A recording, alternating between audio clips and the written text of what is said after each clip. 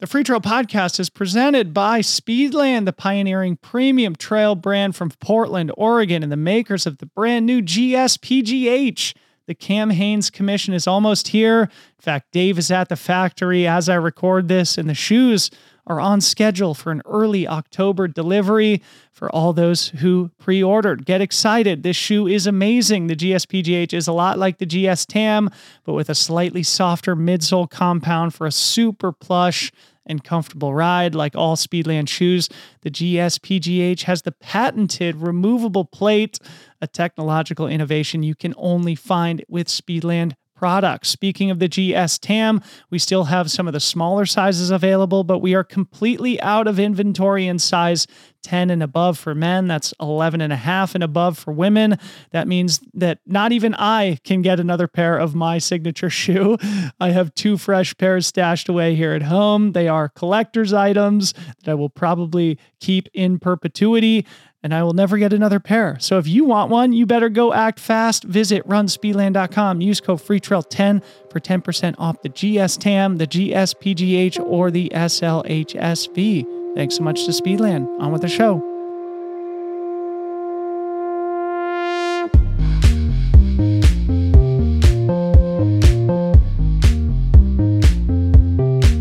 Free Trail fam, welcome back to the show. Of course, I am your host, Dylan Bowman, here today with Jeshurun Small, the young buck shred monster who's been tearing it up this season and who has a massive future ahead. Jeshurun popped on my radar after his second place finish at the Canyons 50K in April, where he gave the all-time great Hayden Hawks a run for his money at the North American UTMB Major for the 50K distance. Then in August, Jeshurun had an even bigger breakthrough with a 5th place at OCC, the UTMB World Final for the 50K distance. Top 5 in the world and top American at only 25 years old. Having watched the live stream of the race and the courageous style in which Jeshurun raced, I was really excited to get him on the pod for a deeper discussion. We talk all about Jeshurun's background.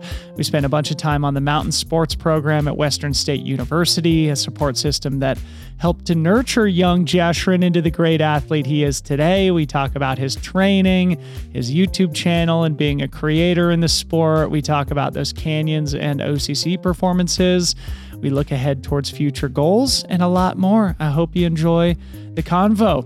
Also, please do make sure you check out the newest show in the Free Trail Network that we're doing in partnership with BOA Technology, the great lacing dials that you see on every pair of Speedland footwear. They create such an amazing fit for those amazing shoes. The podcast is called The Science of Performance, and it's hosted by Dan Feeney, a PhD physiologist and the director of the BOA Performance Fit Lab in Denver, Colorado.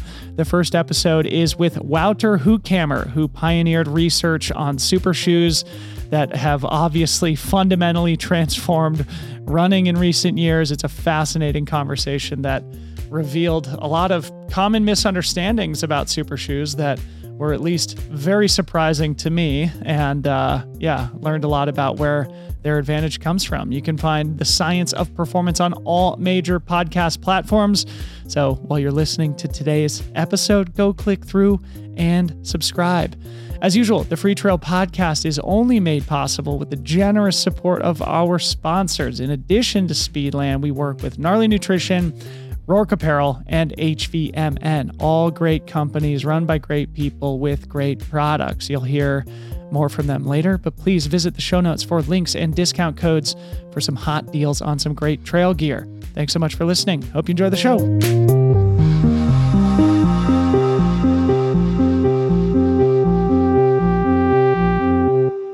Jeshurun Small, what's up, buddy? Welcome to the podcast.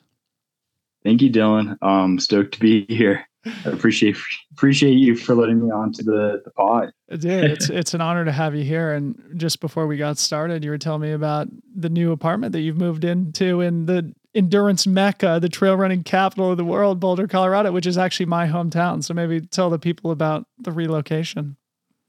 Oh, I didn't realize it was your hometown. That's crazy. Yeah. Well, I guess all great endurance athletes come out of a few locations.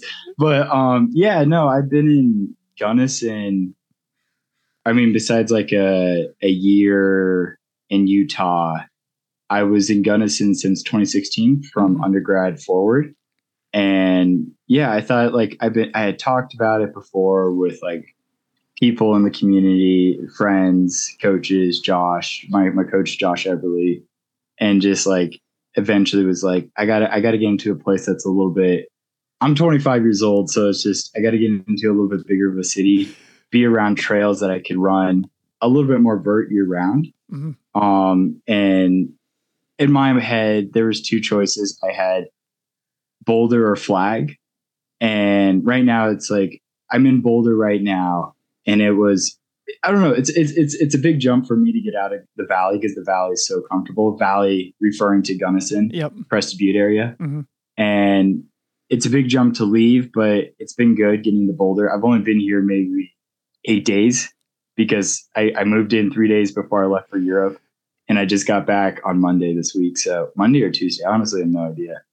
Dude, this is going to be so fun. I feel like, we could just jump off from here and go deep on your background and on your career. Cause it feels to me like this is like an investment in your future, not only like to get to a bigger city where maybe there's more people, more community to connect with, but also moving to Boulder, a better training ground, a place where you can find a lot of new training partners that can help push you to that next level of your career. But we'll get to that in a second because I've been starting the show with a uniform opening question that's been really fun to use as an icebreaker to just get to know our guests on a little bit deeper, more personal level. And that is just what makes you, you. Like, what are your unique strengths and weaknesses if you have to honestly evaluate yourself, and how do they show up in your life?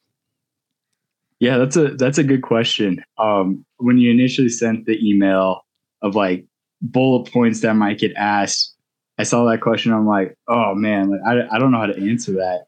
Like, I think it's tough. I vetted off a few friends. But no, that's a tough one.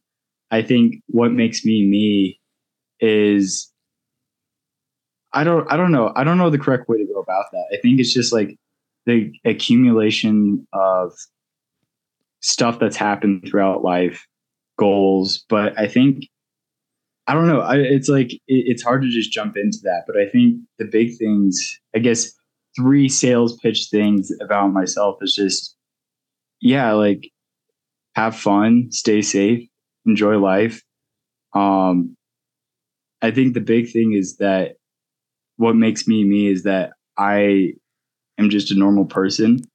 And I think that's the most important thing, that if I was trying to portray myself for anybody, is that I'm just an average person, average Joe from Colorado.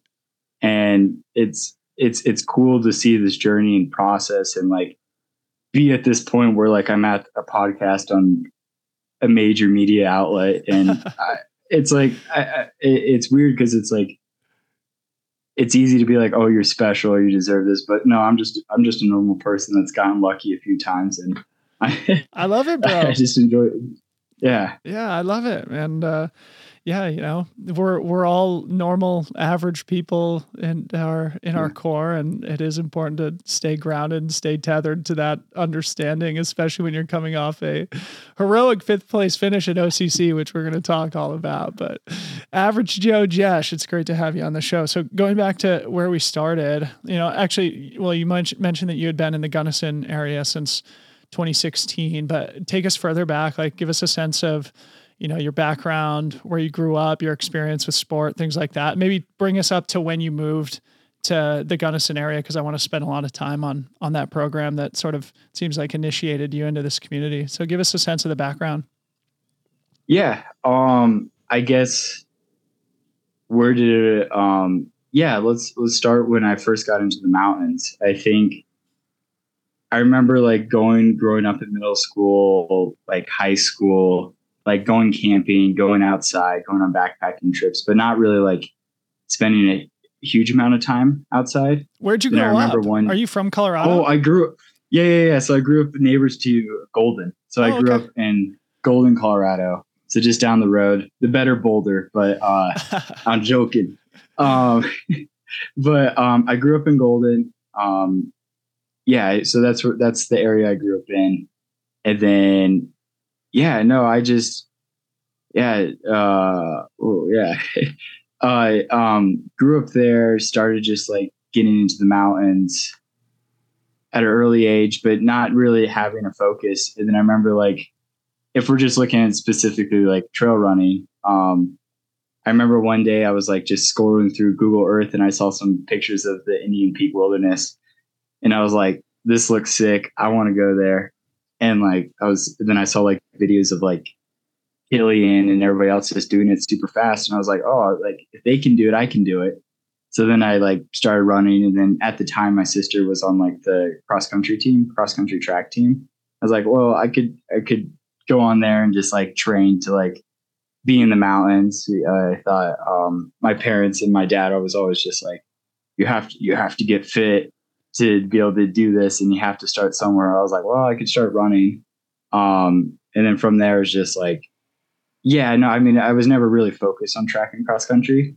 Throughout high school, I was never a superstar. I never was a all-star athlete. But like I enjoyed it, but it was always like to go run on the trails and go into the mountains. And That's I super think the big interesting, thing is, man.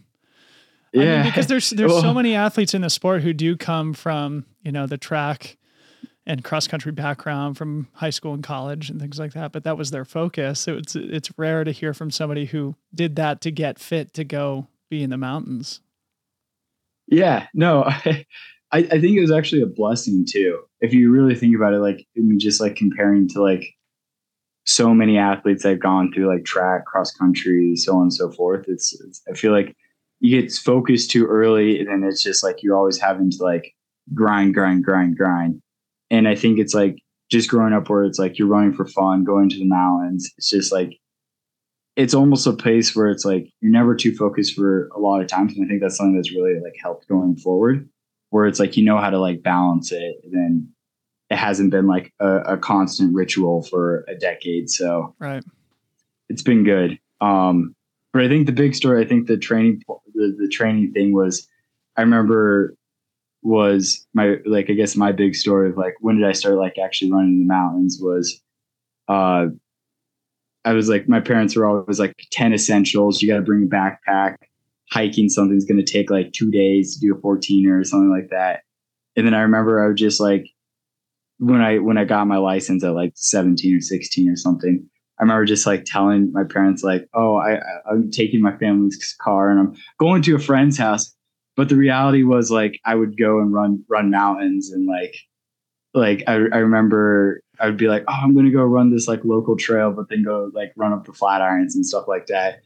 They didn't know that, and they probably would have hated that. And they still probably after this, they'll like listen to this and like figure that out. But then one day I like ran Elbert, and I was like, there was like one guy from UCCS that like was an NCAA athlete, and we were like running together the whole entire time. He's like, you're pretty fit. I'm like, I'm just, yeah. But yeah, that was a good moment. Then my mom figured out I ran Elbert, and she was stoked. And then, yeah, then she told my dad, and then, yeah, it was like, no, you got to stay safe. And, but it was a good moment. I think that was like the turning point. Then throughout high school was like, I did Kendall Mountain twice when I was like a junior and senior, just nothing crazy. I just did it. And then, yeah. And then the transition from high school onward was, I remember in Spanish class, there was a photo of Western Colorado University, and it was of Crested Butte, and there was the most snow I've ever seen in my life.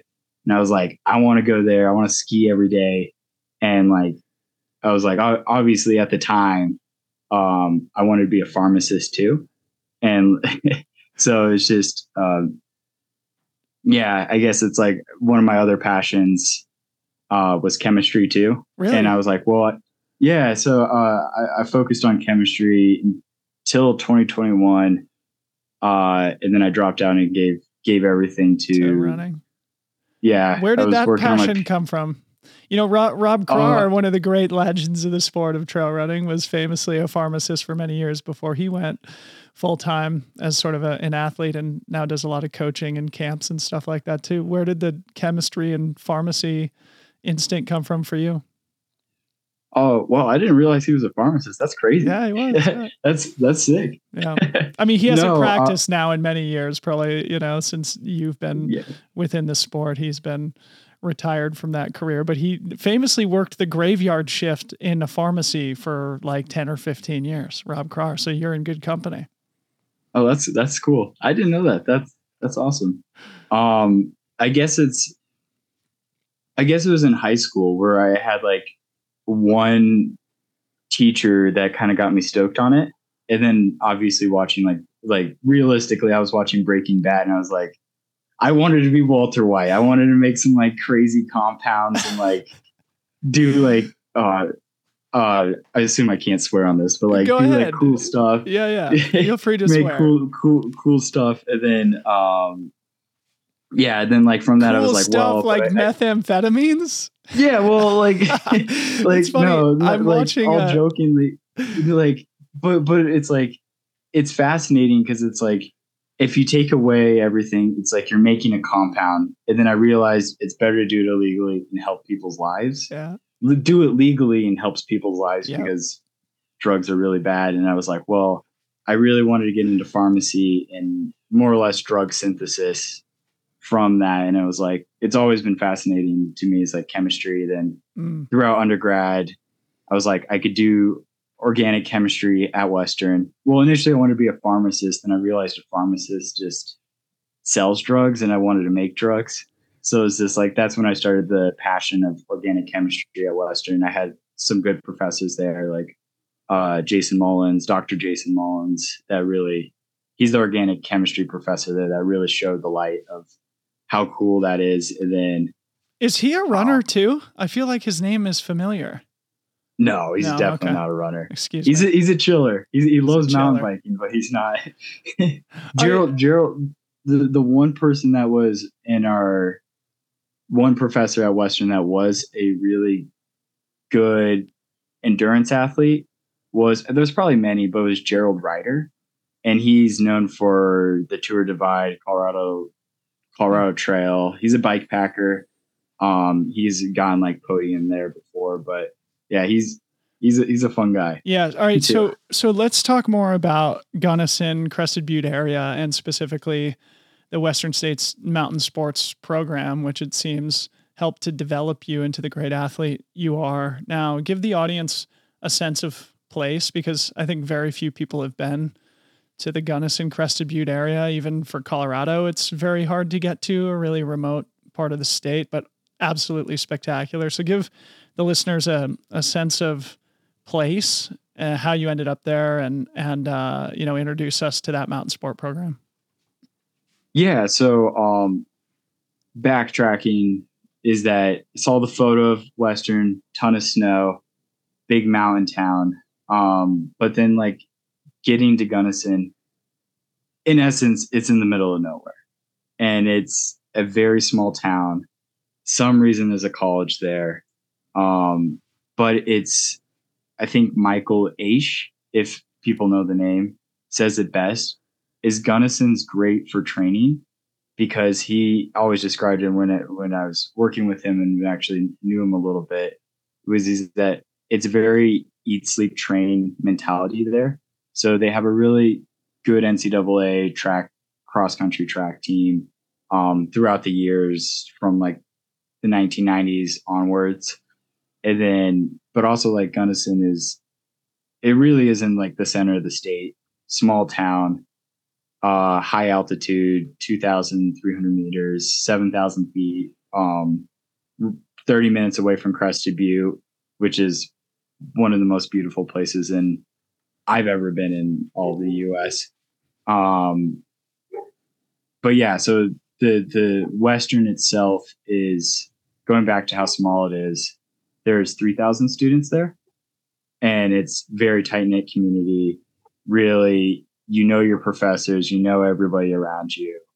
But they have this program there, and was one of the reasons why I decided on going to like Western over, I guess I was looking at Mesa University, which is in Grand Junction, was because they had the mountain sports team there where you could focus on mountain related activities such as trail running, alpine skiing, ski mob, free ride skiing, mountain bike, downhill, cross country, climbing.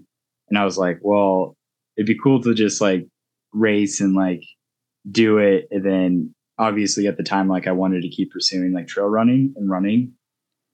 Obviously NCAA was never a consideration. But I was like, well, I do want to do more in trail.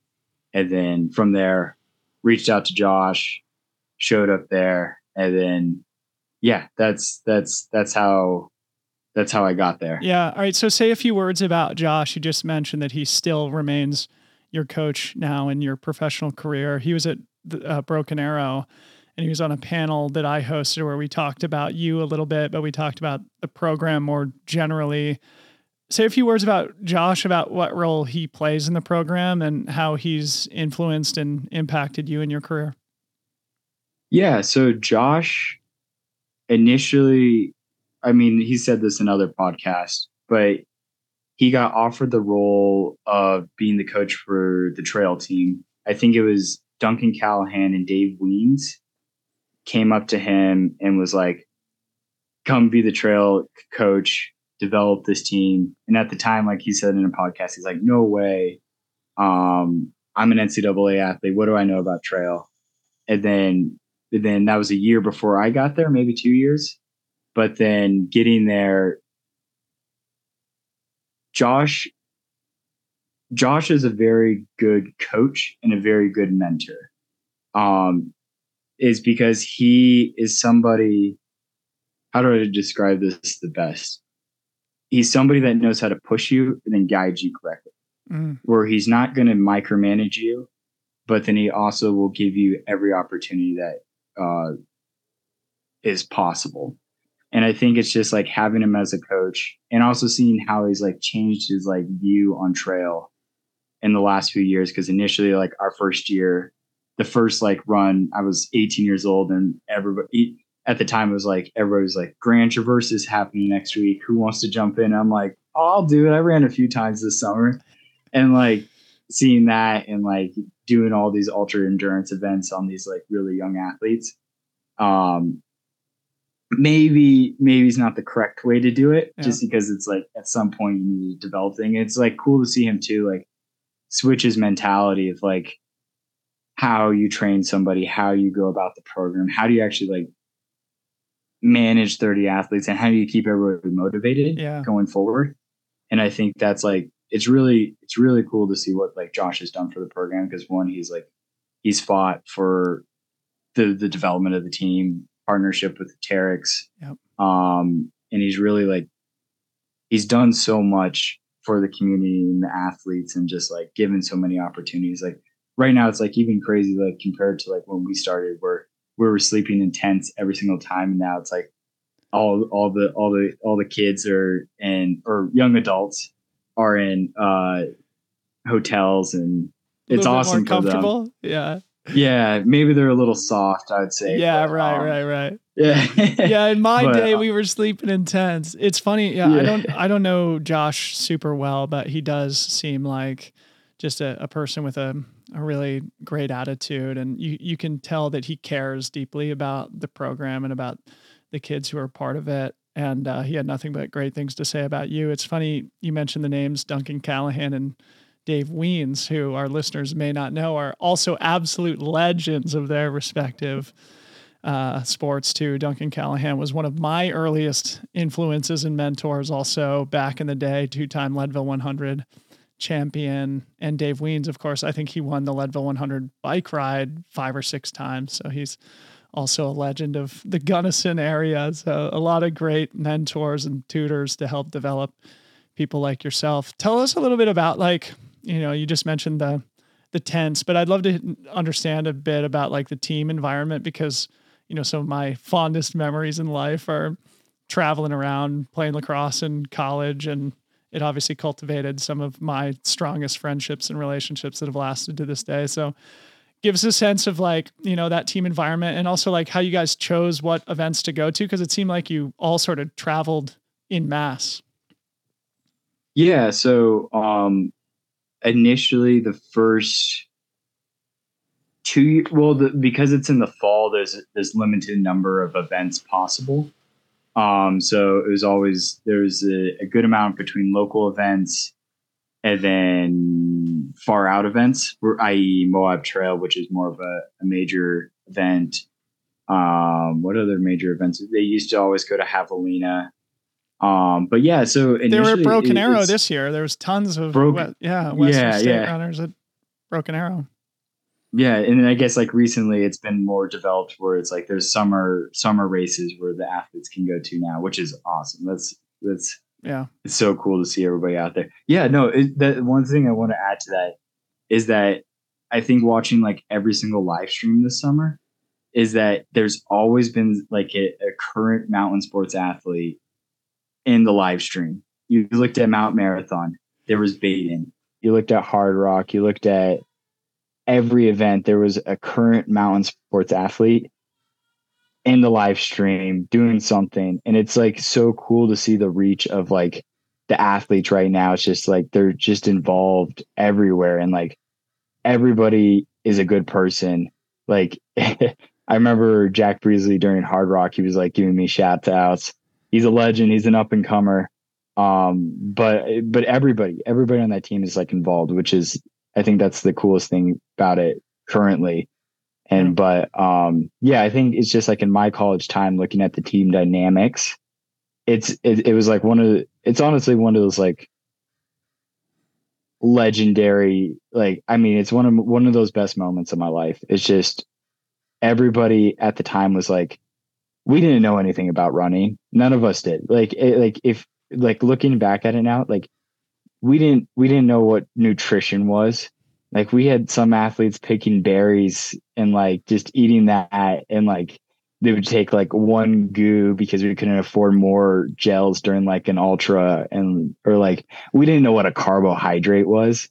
And then seeing it develop and just like going to all these events and sleeping on the tents, and like, or even like Moab Trail Marathon where everybody's like trying to sleep before a major event and fireworks are going off in the canyon, that's the worst thing about camping at that event, is that if you camp down King Creek, there's no cell reception, so you can't call the sheriff, but they light fireworks off until like 2 a.m. Hot take, terrible. But that's something that it like we always had to like deal with. And yeah, and just like traveling and just like being in school with everybody it was one of the most fun times in my life. Yeah, I just think it's so novel because like, you know, as somebody who, you know, played a field sport in college, like it's so fun. But I think it's unique that Western State University in this tiny remote town of Gunnison, Colorado, has what I think is probably one of the few mountain sport programs in the United States that has helped to develop a lot of great athletes, yourself included, and that is coached and led by a few great athletes. And yeah, just getting young adults out into the mountains, giving them the skills, not only to be safe and practice fun sports out there, but then all the fun social aspects of being on a team, all the great life experiences and lessons that come from challenging ourselves. Anyway, I just feel like it's a cool program that should get a lot of shine, especially within our community. And I hope more people will give them a follow and potentially contribute to the club if that's something that's possible. The Free Trail Podcast is brought to you by Gnarly Nutrition and our brand new collaborative product, Orange Drank. The brand new formula and flavor of Gnarly's flagship endurance drink mix, Fuel 2.0, which I've been evangelizing here on the podcast for a couple of years now. Orange Drank comes with a salted orange flavor and appropriately an increased concentration of sodium. You all know I'm a huge electrolyte guy in training, racing, and in daily life. So we decided to reformulate the mix and add a bit more of that salty stuff. I couldn't be happier with the finished product. It's so delicious, but more importantly, it will make you feel like a superhero while you're out getting your shred on. Typical of all the Fuel 2.0 products, Orange Drank also has 560 milligrams of HMB, a metabolite of branched-chain amino acid leucine to help prevent muscle breakdown and reduced post-workout soreness. It So you get carbs, electrolytes, calories, HMB, hydration. It's everything you need straight from your bottle. Simplicity, one of the main reasons why I've always relied on liquid calories. It's so cool for us to have this product collab out in the world. Orange shoes with Speedland, orange drank with Gnarly.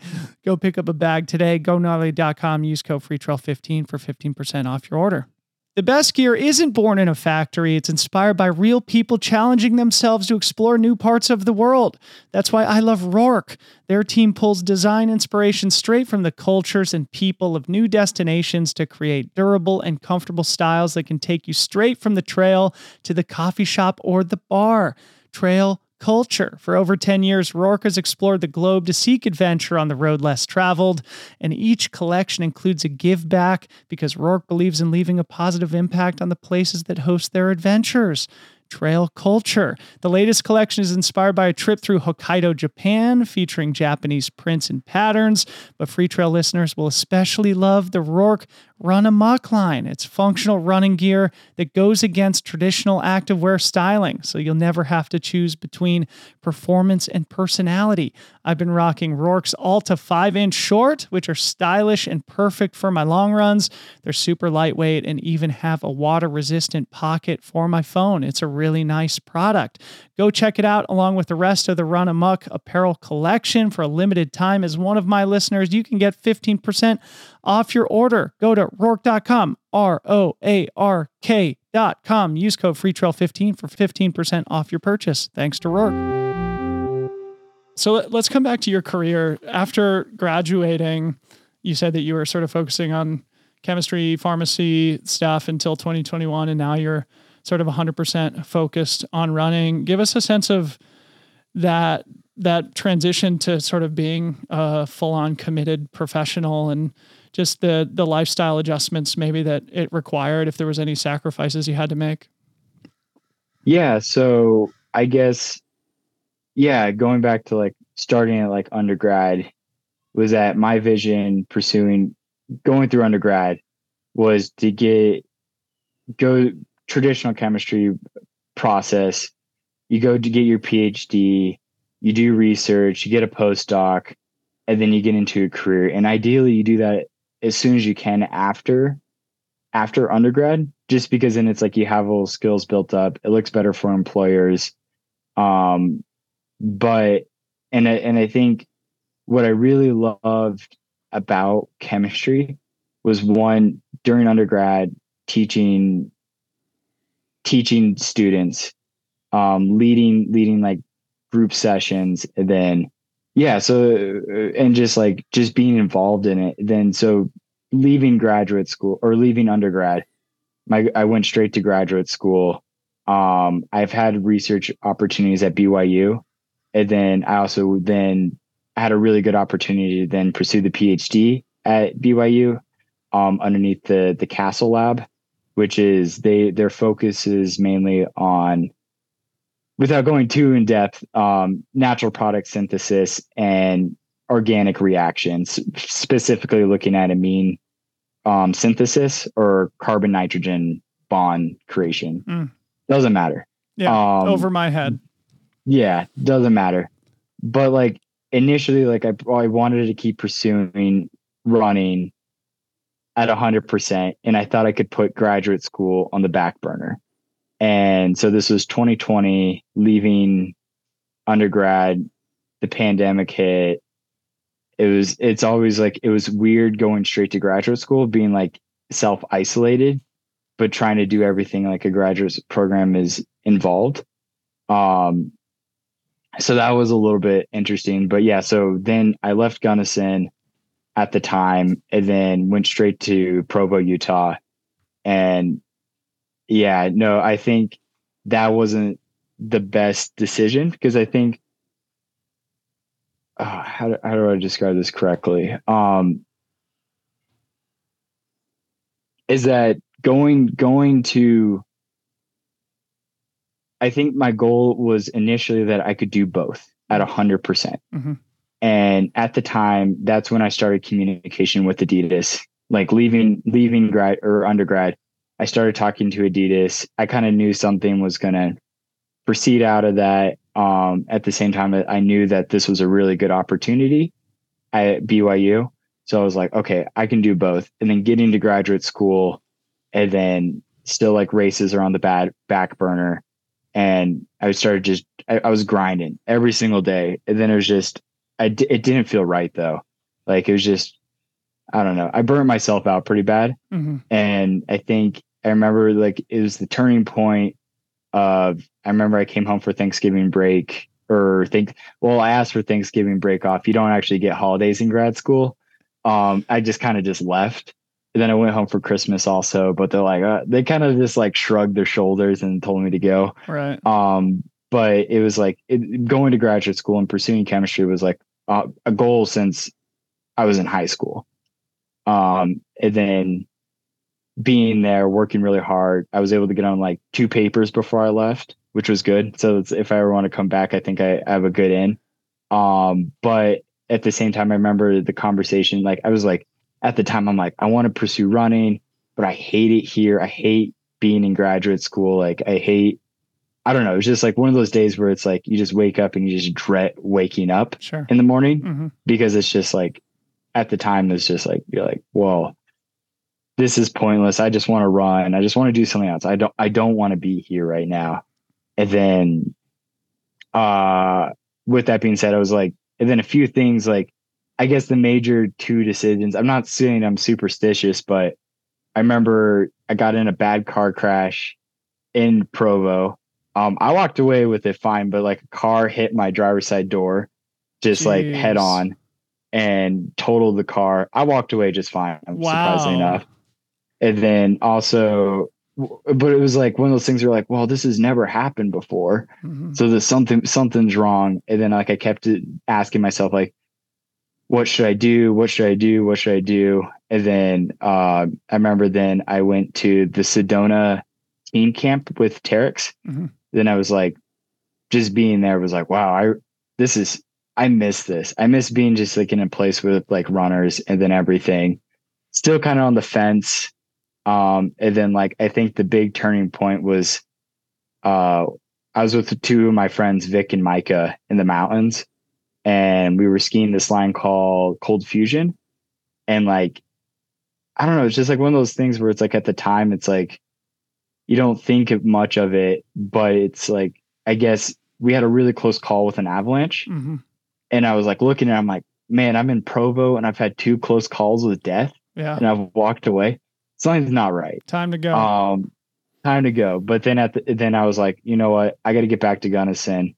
And then through my connections and some really good friends, Garrett, he was able to help me get housing back in Gunnison, and I was able to just then get back to Gunnison. And then I think one of the turning points too is like after that Sedona team camp, it was just like my boss looked at me and was like, you get 7 days off per year, and you took up all of them. You can't travel anymore. And I knew I wanted to go out to Western States that year, and I wanted to go out to Infinite Trails, a part of Terex. So I was like, okay, I quit. I quit. So I want to talk more about Terex in a sec. I mean, I have actually a good close call avalanche story myself that I've never talked about, but it's a story for a different day. But I think the Terex conversation is a rich one, because I was watching your recent YouTube videos of you guys over in Chamonix. And again, we'll eventually come around to talking about your result at OCC, but it feels like Adidas has really put a lot of effort, not only to developing athletes like yourself, but just in engendering a team spirit, going back to what we just talked about at Western State, myself in my collegiate lacrosse career. But, you know, it's clear in your videos that you're spending a lot of time with people like Petter Engdahl, Corinne Malcolm, Emily Hoggood, Robbie Simpson, you know, some of the veteran professional athletes in the sport, and you being a 25-year-old up and comer with a lot of talent. I wondered if there was any sort of things that you've picked up via observation or through osmosis, through just spending time with people like them and your other teammates with Adidas, that have helped you to conduct yourself more professionally as an athlete. Oh, well, everything. I think it's just like, every time you're around the greats of the sport, like you just absorb everything. Like at the end of the day, it's just, I think that's the greatest thing about like the Terex team. And then like, I remember even on the first team camp, like just one example of it. And that like one example of like, I've really benefited from is that we were all sitting around the dinner table. And I always had like that mentality of like, get your long runs, no nutrition, like just make it tough and then eat on race day. And then it feels super good. And then I remember Sabrina Stanley looked at me. It was just like, what are you doing? That's the stupidest thing I've ever heard. And like, she doesn't remember saying that, but like, it was like, really like, that was just like one moment where I was like, okay, you really have to start doing everything correctly. And like, you really have to start focusing 100% of like how you do everything into the sport to start perfecting everything by 5% every single year. Mm-hmm. And yeah, so with the team was just like, yeah, like I think the best thing is that everybody brings something unique to the table. Like not every single person is, not everybody is a cookie cutter shape of another person. Mm-hmm. And it's also good about the team because there's not egos on the team. Mm-hmm. Like at the end of the day, like I remember I was talking with Eric this summer, Eric LaPuma. Eric LaPuma, Yeah. social media influencer, Eric LaPuma. I remember I asked him, he was just like, he initially when he was like looking at the team, he said it's sometimes like looked at as non-genuine Mm-hmm. coming from an outside perspective. But then he immediately changed that perspective, being like, it is 100% genuine. And like, I think that's one thing like Robert has grown throughout the year is that he has picked the right people to be on the team. Mm-hmm. And it's really fascinating to be like, just in like the passenger seat and seeing all that unveil, because it's, everybody is special on that team and everybody brings something unique. I already said that, but it's just like you go to any one of these team camps and jump into a run with everybody, like everything is going to be different. Yeah. But everybody focuses on the sport 100%. Yeah. And they want to be the best version of themselves at the end of the day. And I think that's one thing that you just like getting there and getting involved is just one of the best things about the team. Hell yeah. So talking a little bit more specifically about your running and about your racing, you and I met each other in April of this year at the Canyons 50K, where you gave the great Hayden Hawks the race of his life. You know, you gave him a good scare at 50K distance. He ended up taking the win, but you were very close behind, only a couple minutes behind. That's where you punched your ticket to OCC.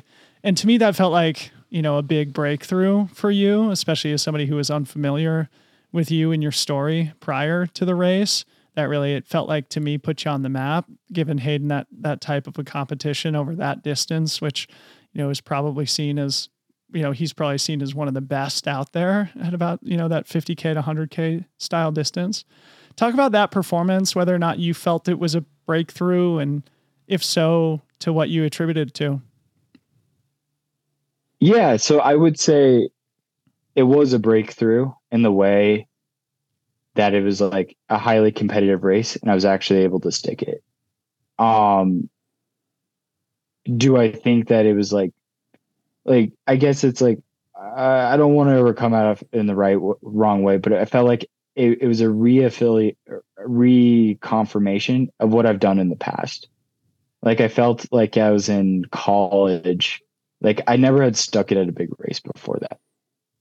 There's always been like little goals. Second here, semi-competitive. Second here, a win here. And like, I guess in college, especially in like 2019, 2020, like I started like having a lot of good results. Mm-hmm. And I remember before that, like low key events, like running fast, I was always like, okay, if somebody's ran fast here, like for one example was like Cheyenne Mountain 50K. In 2019, I was like, Alex Nickel has the course record. I got to take 10 minutes off of it. And I've ran like before that, like decently fast. Like it was like 340, 345 there. And then like, I think going to grad school, like I just lost some, like, I think it was like a compilation of a few different events, like some stuff during college, some stuff personal, some stuff going to grad school, lost a lot of like confidence and a lot of focus. And I felt like the last 2021, 2022 was just like trying to get back on track. And then like, I felt like this last year, like I really got focused back into like why I was doing it. And like fundamentally, like why I do this is one, I got to do it for myself. I can't do it to please anybody else. I want to be there because I want to be there. And I think that was a change in mindset after 2022 season. And then just being like, going back to the mentality of being like, you know what, you got to put, like, I think Robbie Simpson made this quote, was that it's like so many people complain about not being fast. At the end of the day, you just need to work harder. If you do not like where you're at, you have to put in more work to get where you want. And I think that's like one mentality that I've taken away from Robbie a lot, is that if you want something greater, you have to put in the work and you have to run faster. Yeah. End of the day, that's that simple. And I think that was the mindset going forward, just being like, doesn't matter what's going down, you have to run faster. And it really just like this mentality switch of like,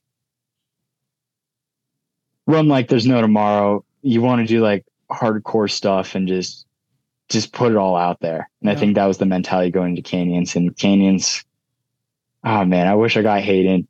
I'm joking on this. This is a joke. I know if he ever listens to this, is that he sandbagged that because he sat on my heels. I took the pole for 28 miles. But he was just in the slipstream. He was just waiting. He's slipstream. Yeah. No, I'm joking. He ran that very smart. I wish I was following his tactics. Sure. No, I looked up. I remember watching his like old North Face videos back in when I was like college or however how old I was. That famous Jamil Curry. I think that I forget what channel it's on. Probably Run Steep Get High. The whole Miller versus Hawks YouTube video that's going to go down in history. And he had nothing but good things to say about you. But for you, to me, it feels like a breakthrough because, Hayden Hawks is one of the name brand athletes of this generation. And you gave him a legitimate run over 50K. And again, like he would be the first to admit, like, if he was racing tactically, that's a veteran move. That's the type of thing that maybe you'll do when you're 32 or 33, whatever, Hayden's age is at this point. But anyway, it was awesome to meet you there. And it's been fun to observe your career since. One of the ways that I have been observing your career is through your cool YouTube channel. And I thought this would be fun to chat about. And of course, encourage our listeners and viewers to go check it out. Also, give us a sense of how that project evolved and how it's been supportive of your professional athletic career. Yeah. I keep always looping back throughout the timeline. But I think it's just going back to the mentality after leaving undergrad. I was trying to focus 100% on two things. But then in 2021, when I left everything, I realized my big goal. And I think that really helps for me. It's like, I think the number one thing that's most important is that if you're going to do something, give it 100% and just always focus 100% on everything. Don't try to do two things at 100% because something's going to break, whether it's your mentality, something will break at the end of the day, or something will be neglected. And I think it's just like going forward was just like, okay, gotta go give 100% to running. And then from that was like, did the last few years. And then I was always scared, just like putting myself on social media for like the longest time. Just because of the mentality, especially like being in mountain towns, being like social media is only for like the influencers. And like, if you're an athlete, you shouldn't post anything, or like, it's like a weird mentality. I think all of us have like been in those rooms where like people like, I don't know, in essence, like shame you for like social media. But like, I think my transition after last year was like, okay, we got to tell my story. And I really think we do like really cool stuff and really just like, I don't know, badass stuff. And like, we got to share it. And like, at the end of the day, like my transition in 2022 was like, there's a lot of really talented athletes out there that don't tell anything about their story. And I'm like, why should anyone care about you? Mm-hmm. And I think it's just like, tell your story, because no one else is going to tell it but you. And I think it's just like, why should somebody invest 10 minutes into trail running, like as a viewer? Yeah. And I think it's like, if no one posts anything, no one tries to grow it. Like it's awesome to see free trail. I think that's one of the coolest things, like your YouTube channel, your podcast. I've listened to a lot of your episodes. Thanks. Watched a lot of your YouTube videos. I think you're doing a lot of good things, but because you're doing that, somebody that has no place in the sport can then tune in and actually care. Yeah. And you give them a reason to care, and you give them a reason of what you're actually doing. Because if you go up to somebody on the street, like I could go up to anybody in Boulder and be like, what is trail running? And like, well, is that you hike up Chautauqua? Like no one knows what it is. And I think in Europe, obviously that change is different, but I was like, okay, we got to portray it and we got to showcase it. And also, like, I look at all of the media team at our with Terex, related to Terex, Rabbit Wolf. I look at Rafa's team, Fifferman production, and just like, I think they make awesome stuff. Mm-hmm. And it's like, I look up to everybody in the media crew and like media groups throughout the sport and be like, it's fascinating what they're able to do. And I want to do that. And then it gives me something where it's like, I could give like a little bit of my time to, because it's hard giving 100% to running. Because like, what if it's the down season and now you have 20 hours a day to scroll your phone, send memes. Right, I admit I send a lot of memes. Yeah. Everybody that's related knows me. I'm at my meme groups, and I keep the banter going. But like, I really wanted to focus on something where it's like I could tell my story, showcase something. And also, I was like, no one else is really doing YouTube. I mean, there's Sage Candidate. Yeah, Harry's but yours is good, and I think, the thing that sticks out to me from what you just said is like, the medium needs to fit the individual too. Like, I had never felt comfortable with social media either. And it wasn't until like I really got serious about like long form podcasting to where like, I just really enjoy it. Like whenever I post on Instagram, it's like reluctantly, it's like, I don't feel comfortable in that digital space, but doing this with you, it's like the funnest thing ever. Right. And then, like for you, when you're doing your vlog stuff and documenting your training and your racing, you can tell that you enjoy it, potentially more so than you enjoy, like posting things on Instagram or other platforms or something. And it comes across. So again, just want to encourage our listeners and viewers to go check it out. I'll make sure to put a link in the show notes for you. So we eventually need to start talking about OCC, but I'd love to talk about your training a little bit too. You mentioned Josh a couple of times here in the program and mentioned that he's your coach. So maybe just give the people a sense of your training in broad strokes, the mix of volume and intensity, and maybe just focus on that build towards OCC. Like, what were the things that you identified were your weaknesses, and how did you go about, training specifically for that event, which I know is the biggest race of the season for you? Yeah, no, key things in my training is hard every day, triple T every day, threshold, power, everything. I'm just joking. No, I think one thing I've learned from Josh is that it's a long-term game. And I think the goal of it is not to be fit right now. The goal of it's to be fit in a decade from now. The goal is to keep doing it for a decade. And it's not about doing all this crazy stuff, burning out, getting injured, never being able to run again. And it's just like, I rather just this slow increment and slow grind up. And I think that's one thing like Josh has always taught. And Josh has came from a NCAA background, track, road, mountain. A lot of his stuff has been focused around that. Tuesday workouts, Tuesday intervals, Wednesday midweek long run, Friday tempo, easy Monday, Thursday, Saturday, long runs Sunday. Mm-hmm. It's very simple. Like I think one thing that's changed out in the years is that I've noticed it's like pure prioritizing segments throughout the year. And we both have noticed that it's not about getting fit in the summer for summer races. It's about getting fit in the springtime. Because if you can climb well in the spring, you're going to climb well in August. And I think that was one thing looking at the past was like looking at, what was it? Like if we look at college, I always was fit in fall and spring. And I never was fit in summer. And the reason that is because I would always take the summer as base building, fine tuning in the fall, and you race really well in the fall. And that's the same thing with like winter base building, fine tuning, spring race. And you got to switch that mentality for a lot of the stuff going forward.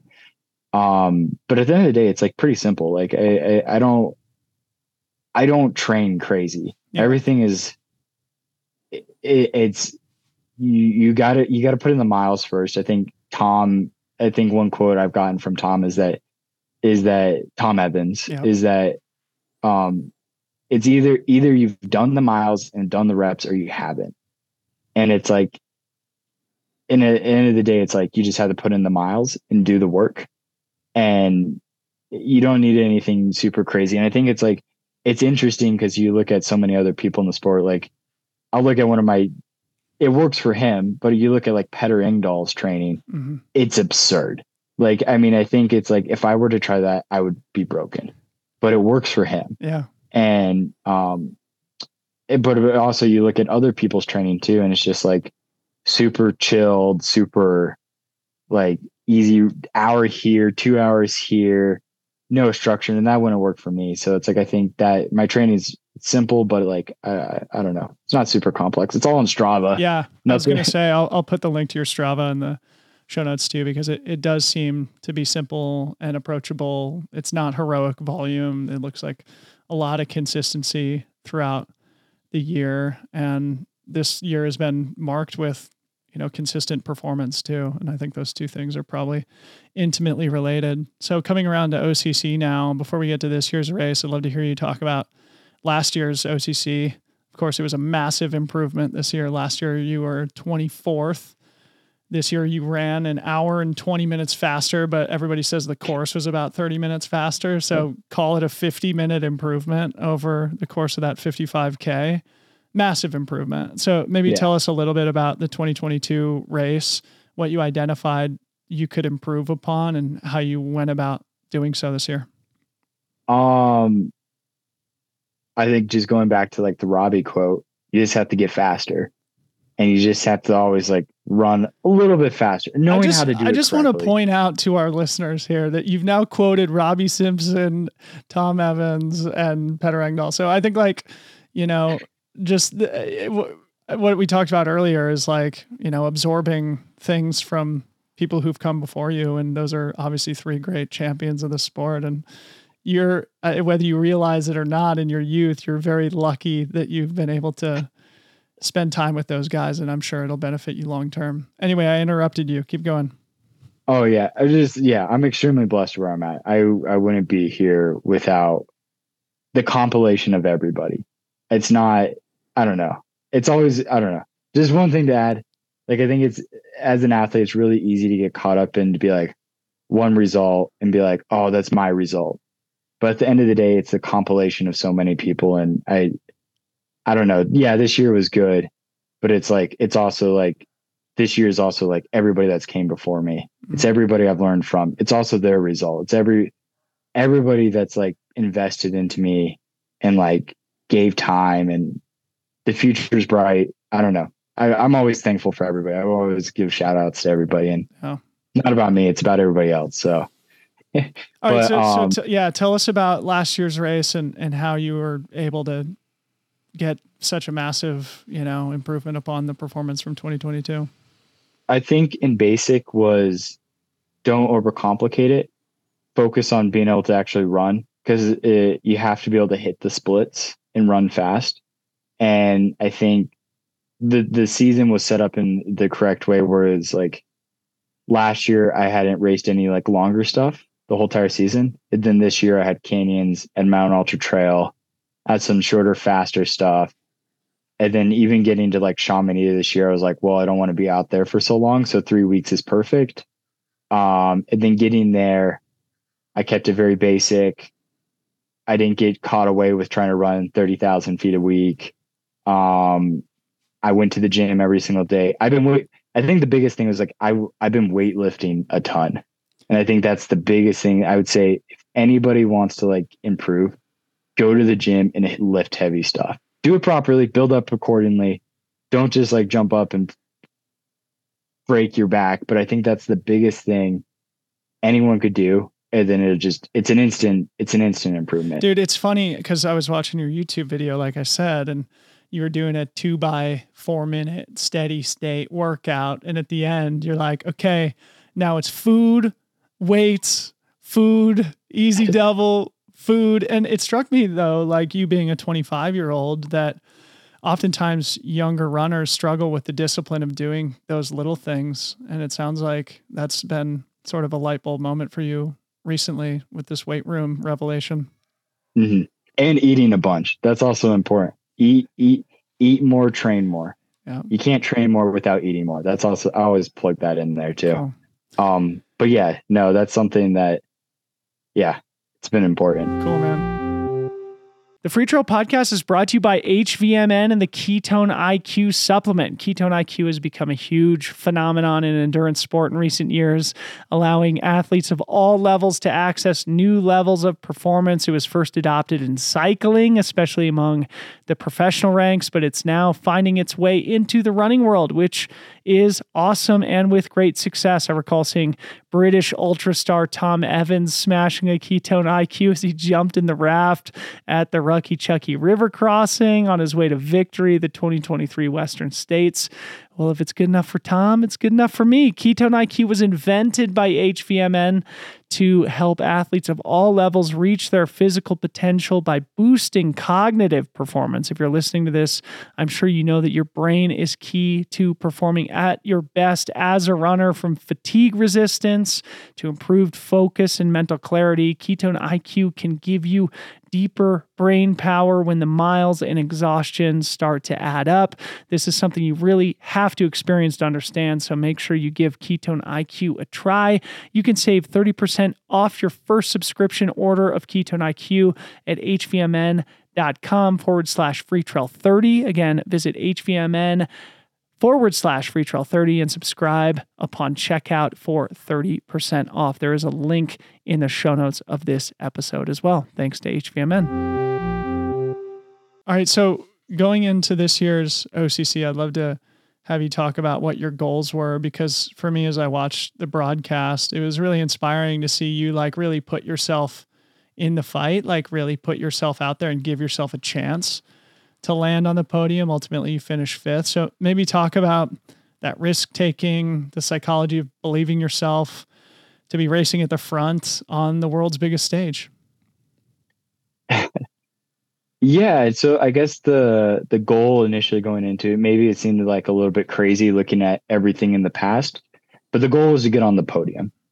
And maybe that was like partially, non-validated confidence that gave that ideology. I think it's just like, as in many athletes, I mean, do you agree with the statement that a lot of athletes feel like you can do anything? Like, do you feel like you could do anything the great on ones, most days? The great ones. I've never felt that way. No, personally, no. But, you know, just like the people who do break records, the people who put together the shocking performances that go down in history, they all have that same common through line of belief and confidence that it's possible, even in the cases, like you mentioned, where maybe it hasn't been validated in other races to, you know, be justified in believing that. Yeah. But yeah, I don't know. Yeah. But, yeah, so I think, the goal was to get on the podium. And then like, I think beforehand, like we were talking like a little bit of like tactics with like Robbie and I, and just like kind of like going off of him, just being like, how do we do well here? And I think the big thing that's always important is like, you just have to be up there with the front group at the very start. And with some things with nutrition was that, at I think it's tough, like looking at it and you're like, well, I was leading the race at Champe Lock. But the goal of that was one technique is that you don't take all the nutrition at the very start because it's 30 minutes up there. Yep. Then you just fill up at Champe Lock. And then you don't have to do that initial 2,000 feet with an extra 5 pounds. Maybe I'm sharing too much information, but I think most people do that, so that's okay. Yeah. But like the goal there was one, I was like, well, if you can put like a little bit of a surge there, it really just strings out the field really quick, as long as you're not overexerting yourself. But then it's also strings out the field. You can get to Champe Lock, take some time, fill up your bottles, and then get going again without getting like losing time. Mm-hmm. But also doing that was also like, you can spread that field out. So instead of having 40 people there, you have 6. And I think that was the main goal, is hoping that more people would go with me. And then at Champe Lock, I think I lost 40 seconds there because I was fumbling with my bottles, mm-hmm. which I look back and I'm like, 40 seconds, 30, 40 seconds. That adds up. I was 2 minutes away from what's the name of the guy that got 4th? The Chinese athlete? Yeah, I can pull it up here. I do have it up on my computer, but you guys were all so close, man. Yeah, you were just behind Yu Shengguan, who was in 4th place. Yeah, but you were less than 6 minutes. You were 5.5 minutes behind Stian, the champion. Yeah, no, but I don't know. I look at those and I'm like, those little things. But no, I think that was good. The goal going into the race was like, get to the top of the climbs first, chill on the downhills. Don't blow up the legs on the downhills. But I think that was like the goal proceeding forward. And then that climb out of Champe Lock, like the next big climb, or I'd say it's like part 2 of the first climb. Mm-hmm. That's when it's like we started to break a lot of people away. And then it was Stian, Robbie, Lu Tao, and the other guy that was ahead of us. And we were all like running together. And then on the descent, there's that little hut aid station. Mm-hmm. I stopped there. I shouldn't have stopped there. I should just went to Trion. I lost 30 seconds there. The flow of those like water canisters are really slow, which is a little bit, I don't know, it costs time. Yeah. But then I had to like sprint and catch back up with them, but like not sprint too hard and blow up the legs. Mm-hmm. Which was a little, I should have just took another gel, but, and just like not worried about filling up bottles there. So that's 30 seconds lost there. But then like coming out of that Triant, filled up the bottles. And then that's where like, I wasn't feeling like the best coming out of Triant, but I didn't feel bad. And I was like, oh man, we got to get up this climb. And I was like, as soon as you get to Col de Balme, races, you can get up to Le Fougère, even if you feel bad. Yeah. But then it was like Robbie and I working together, and then Stian and I forget who else was. Stian was up ahead, kind of lost him. And then there was a group behind us. We kind of dropped them. And then it was just us 2. Then at the time, Francesco Pupi was able to catch back up with us. And then we got to Col de Balme, and it was us 3 together. Then we started all just running downhill together. Mm-hmm. And then that was good. They had cameras on you guys up there. It was sick. It was sick. Yeah. And we were all just like, go Josh, let's go. Oh, thanks. No, I guess it was like cold. I guess people were saying up top. I don't think any of us racing noticed it, but like everybody was like in puffies, and I guess it was like cold and windy. So tell us about the cruxy spots, between Col de Balme and Le Fougère, because like I said, you guys were all packed together so closely. And at that point, it really does come down to tactics, execution, psychology, things like that. And you being probably the least experienced runner in the field, I wonder if that played into your psychology at all, or really what you were thinking between Col de Balme and when you arrived at the finish line. Well, I knew everybody kept saying, I knew we probably wouldn't have caught Stian. But I was like, okay, you gotta just keep this fluid on the descent. At that point, I took the lead. It was kind of like taking the pole for Robbie and Francesco. But I noticed like beforehand, like on the first 2 climbs, like just like listening to the Poopy, he was breathing harder. And I know he said this in like multiple podcasts, but he said like the initial half of that race, he said he wasn't feeling good. And like, I didn't catch up on the shift where like he started feeling good. And I kept thinking, oh man, I can out climb him on the climb out. But we were all running together. Yeah, no, like coming down, it was like we were moving well, but not like crazy. But it was like efficient. I was looking at the splits and I was like, we're running the same as they did last year. And then yeah, so like I was never worried. I knew Francesco sprinted forward a little bit. Actually coming out of Argentina, no, the tour coming up, I remember on like the single track, because I had took bottles out and like I would fill it with powder, drink the bottle, then take the empty bottle and put it in the back of our vest. Mm-hmm. And one of them had fallen out. And then like Francesco was like, just leave it. And I'm like, I can't litter. The camera person's there. So I had to run, grab that, then catch back up. That was a little bit annoying.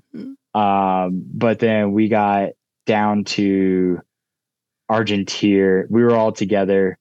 At that time, I guess Robbie had ran out of nutrition. I didn't know that. So he took a little bit more time to get more stuff. Then Poopy and I just took off. And then on the climb, I was just thinking, okay, Poopy can't out climb me because he hadn't been out climbing me the whole entire day. I guess that's like, I don't know, maybe a little bit tough because he's one of the best climbers in the sport. Yeah, he's one of the best climbers in the sport, right. But I was like, I can out climb him. But then he like made like a little bit of a move, and I was at the time I was like, oh, he'd come back. But I really should have just like maybe Doug just went red line for a minute and just not let him drop me. Mm-hmm. And then I think that we could have stuck together for a little bit longer, which would have been a little bit more beneficial. But yeah, the psychology, I don't know. I guess it's just like you're clearly competitive, man. Like I really admired that about you in the race, especially coming off that race against Hayden, and sort of having that realization, at least, talking about that being a breakthrough in your career, that you can compete at that level on that stage, and just going out and giving it a try. And even though there's 30 seconds here, 30 seconds there that you could have saved yourself, maybe not drop the bottle on the ground, etc. I mean, you still finished 5th place, top 5 at OCC is a huge result for you. Yeah. No, I'm stoked. Yeah. Yeah. No, it's just like, yeah. It's cool to see like every single year, just like you learn a little bit, you get a little bit better than, yeah. But yeah. So sort of thinking ahead, one of the things that I wanted to ask you, as we sort of start to approach the end of our conversation, talking about the future a little bit, I know you've done things like the Grand Traverse, a couple 100K style races, but this year focusing mostly on the 50K-ish distances. Just in terms of career planning, what has you excited both in the short term and the long term? Yeah. I think I want to slowly start moving back up to the distance, because I think an important part about this distance, or like trail running in general, when I look at the sport, is about going far and fast, and is like just being like, it's just about it's about going like hard and as long as you can. And I think that's the important thing about like trail running is just like doing one peak, doing the next peak, and just seeing how far you can go. So I think going far is an important part of the sport without undermining or outselling sub ultra type stuff. Mm-hmm. But I think, so with that being said, my goal going into the future was, I think right now the goal is to go back to OCC next year. I think it would have been a little bit different if I got on the podium this year. Go back to OCC next year. I really want to get to Western States one day. I really want to do CCC. And I do really want to I think next year I really want to do Transvolcania. With Terex, we'll have the opportunity to go out there, and I really want to race the 70K out there. Mm-hmm. I think that would be a lot of fun. But also I want to intermix some shorter stuff into it, because I think that's an important part of the training block too, where it's like, I think just like looking at the next year, 50K, half marathon, Transvolcania, Broken Arrow. I want to do the 20K there. Sweet, dude. Then OCC, maybe throw something else in. But yeah, I think that's the plan for the next year. But I really want to go back up. I really want to try Western States one day. I think that'd just be, I don't know.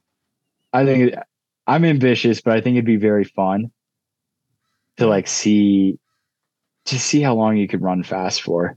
I'll probably we would blow love to up have you, man. We would love to have you. Yeah. Speaking on behalf of the Western States organization and the board, we would love to have you. Yeah. Anything else this season, or are you wrapped up for the year? Well, with Terex, we'll head out to Cappadocia, in Turkey. Cool. So that'd be a fun little trip. I guess I'm headed out there in 3 weeks. Nice. Kind of a quick turnaround. I think the two main objectives for Terex in the falls are stuff in Cape Town and then stuff in Turkey. Are you going to both? I think no, I'll just do Cappadocia. Cool. I think an important thing is just taking time off in November. Yeah. I don't like pursuing. I've done that for like last year, the years before, racing until like late November, but I just feel like I get burnt out. So it's just stay focused, get done with Cappadocia, fun trip. I'm really excited to go to Turkey. I think it's a cultural thing that I haven't been involved in, especially becoming from like a westernized country, westernized area. But so I think that'd be a really exciting thing to be involved in.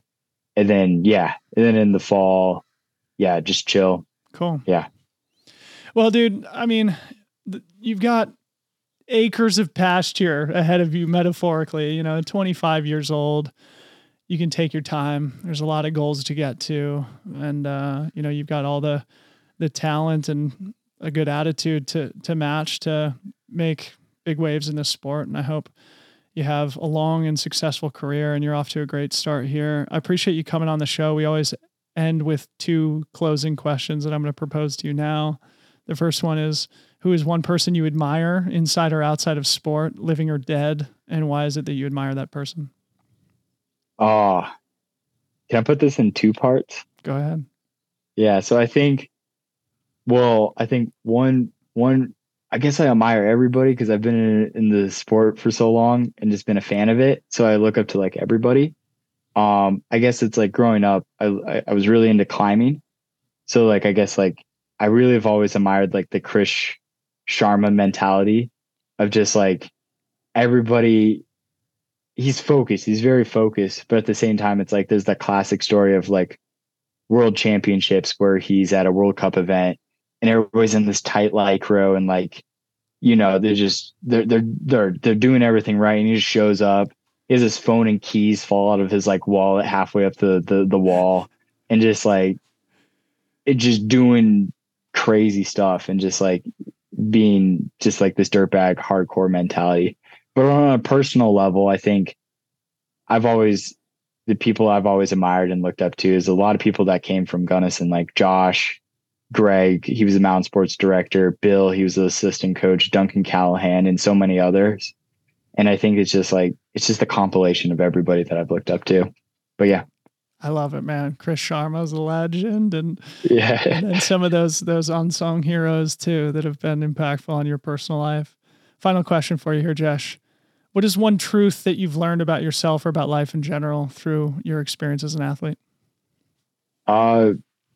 Just have fun, give 100% to it.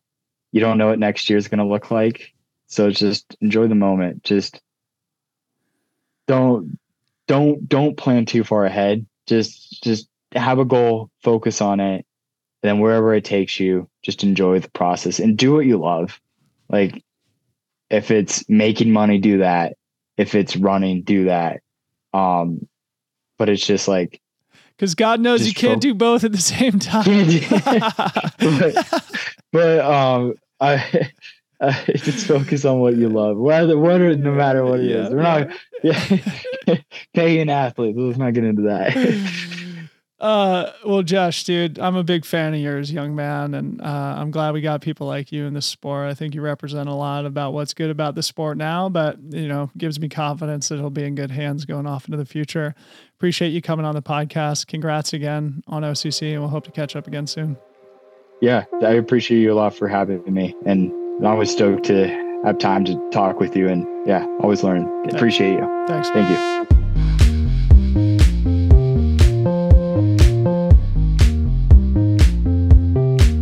Jeshurun Small, a man on a mission. Can't wait to continue following his career. Speaking of which, go follow Jesh yourself. I linked to his YouTube channel, his Instagram account, and his Strava account, all in the show notes in today's episode. Free Trail Pro members, let me know what you thought of the episode. Drop your feedback in Slack. Let's keep the conversation going.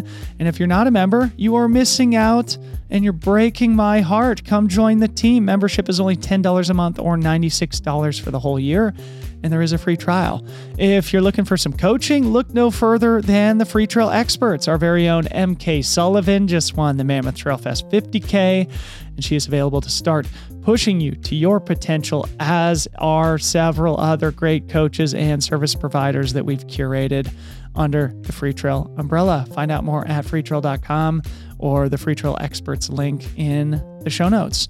A big thank you to our sponsors, of course, Speedland. Run speedland.com. Use code FreeTrail10 for 10% off these great shoes. Gnarly Nutrition. Go gnarly.com. Use code FreeTrail15 for 15% off the orange drink and any of their other great nutrition products. HVMN. Get 30% off your first subscription of Ketone IQ by visiting hvmn.com/freetrail30.